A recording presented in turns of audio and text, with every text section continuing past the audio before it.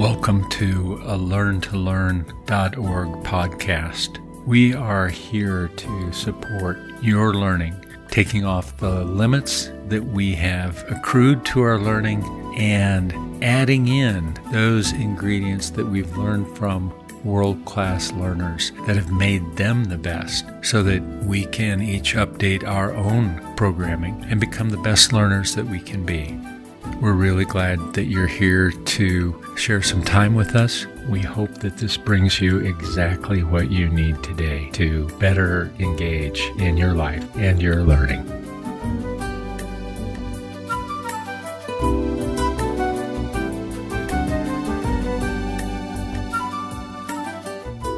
Most of us have a pretty strong sense of how important memory is. Memory is essential for cognitive function that allows us to acquire and store and retrieve information. But sometimes we struggle to remember important details, and that can lead to frustration, to stress. Frankly, in terms of school, it can lead to poorer grades. So memory becomes so important. Fortunately, there are a number of very effective ways to improve memory. Let's cover some of those, with a surprising one at the end. In some ways, memory can be looked at very physiologically.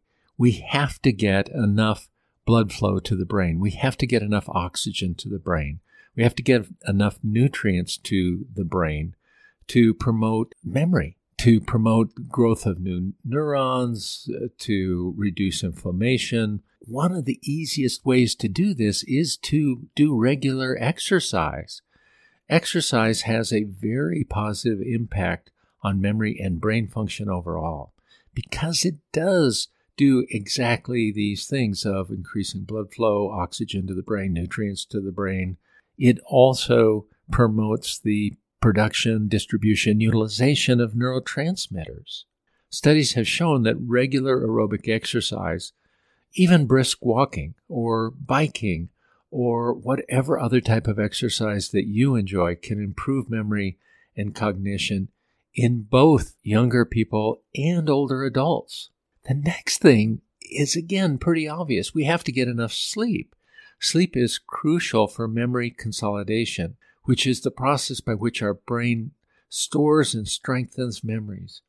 Research has shown that getting enough sleep, especially the deep sleep cycles, can improve memory, recall, and retention. One of the things we can do to really improve that is progressive relaxation just before we go to bed. We've covered this before, but let's briefly say this is where we go through and we tense and release each part of our body. The easy way to do it is to start with the feet and sort of tighten the feet. As you take a deep breath, hold the tension, hold the breath, and then let it go.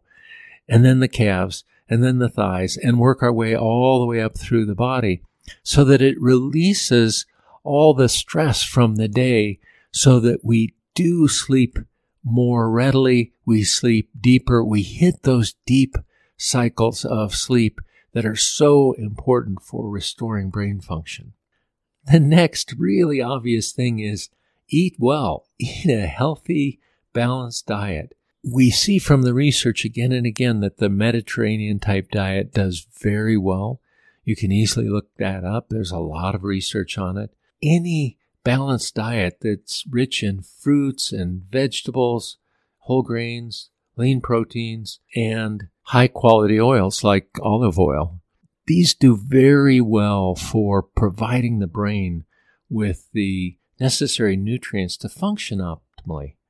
Some foods, such as fatty fish, nuts, berries, have been found to have a specific memory-boosting property. We have all heard again and again the problems with junk food. We know that.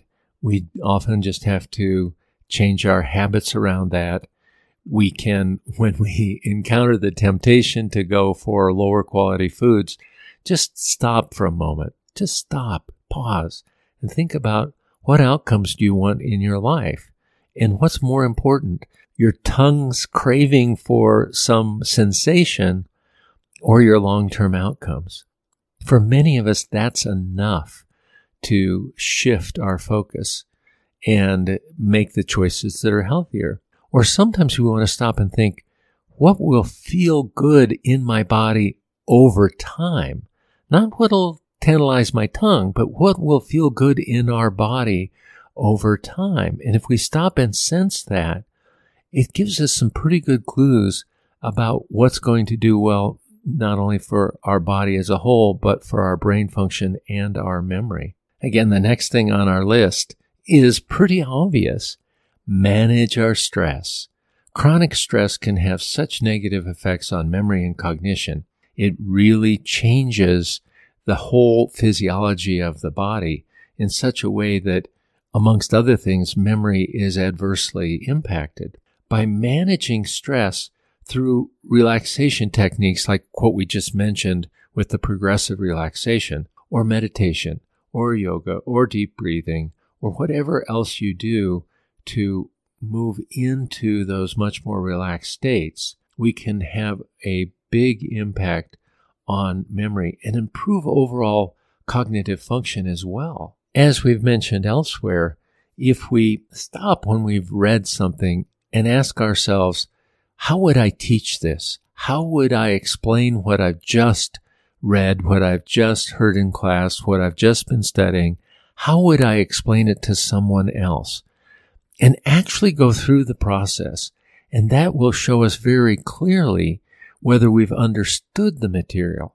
Because so often we don't remember because we didn't understand. We thought it sounded familiar. It had a certain sense about it that we went, yeah, I think I get that. But so often we don't understand. And if we don't understand it, we don't remember because there's not clarity about what it is we're trying to remember. Try that technique. Really think about, how would I teach this, and be specific about it. And if you have a friend nearby, sit down with them and go, let me tell you something. Let me explain something to you. Or do it in your imagination. Now, some people would say, well, that takes a little more time. Yeah, but the benefits far outweigh the small cost of time. Again, our memory improves. Now, here's our little surprise in terms of a memory technique, or should we say a way of enhancing memory. And that comes down to getting enough bright light every day. This is one of the simplest ways in improving memory and learning. Too long spent indoors in dim lighting causes damaging changes to the brain's structure and function. There's research that shows this so clearly. Continual exposure to dim lighting has an impact on parts of the brain that are central to memory and learning. There is a study done with rodents where they found that they lost 30% of their capacity to remember. 30% of the capacity of the hippocampus, which is a very important structure for memory and improvement of memory, when they were kept in dim light for 4 weeks. Now, how often, particularly when we're in school or maybe at work, we're under fluorescent lights, not such good light, and really not that bright, and we are indoors all the time, in classrooms, wherever. Again, the lighting seems enough until you walk outside in bright light, and then you go, oh, that's what bright light is. After 4 weeks, again, these mice had diminished function in memory by 30%. When the mice were exposed to bright light for 4 further weeks, their performance, their brain capacity recovered completely. Now, this wasn't done for months and years on end in terms of being exposed to dim light like some of us. So how long would it take to recover from that? We're hoping again that that happens more quickly.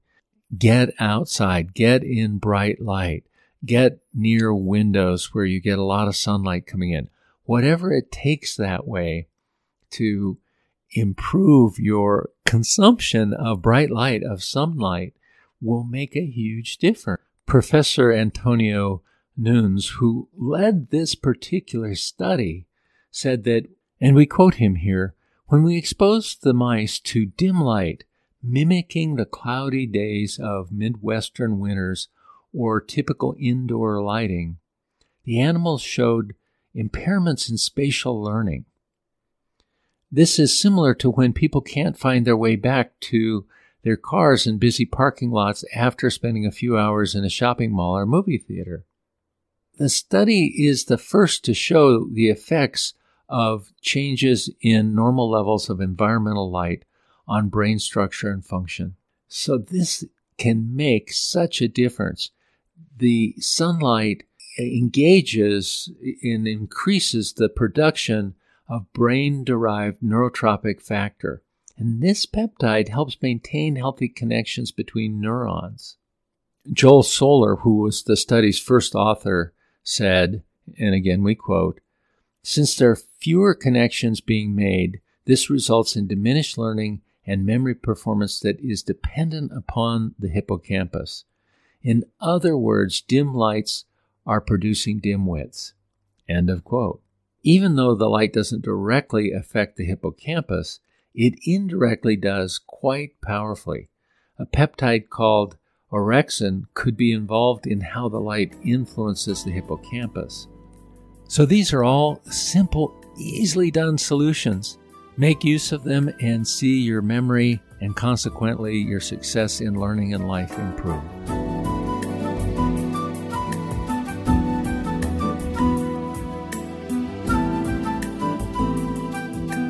Thank you for listening.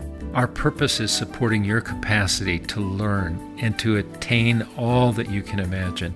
We hope you use the perspectives and exercises that we have shared. Feel free to send us questions, ideas, experiences that might benefit our listeners via learntolearn.org, learn-to-learn.org. Finally, please help others by sharing our link with your friends, family, and other loved ones, since how you learn is how you live.